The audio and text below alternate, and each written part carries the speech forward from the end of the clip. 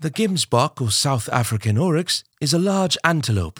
It is native to the arid regions of southern Africa, such as the Kalahari Desert.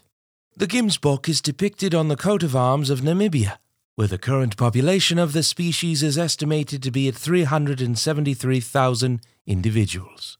Gemsbok are light brownish-gray to tan in color, with lighter patches toward the bottom rear of the rump. Their tails are long and black in color.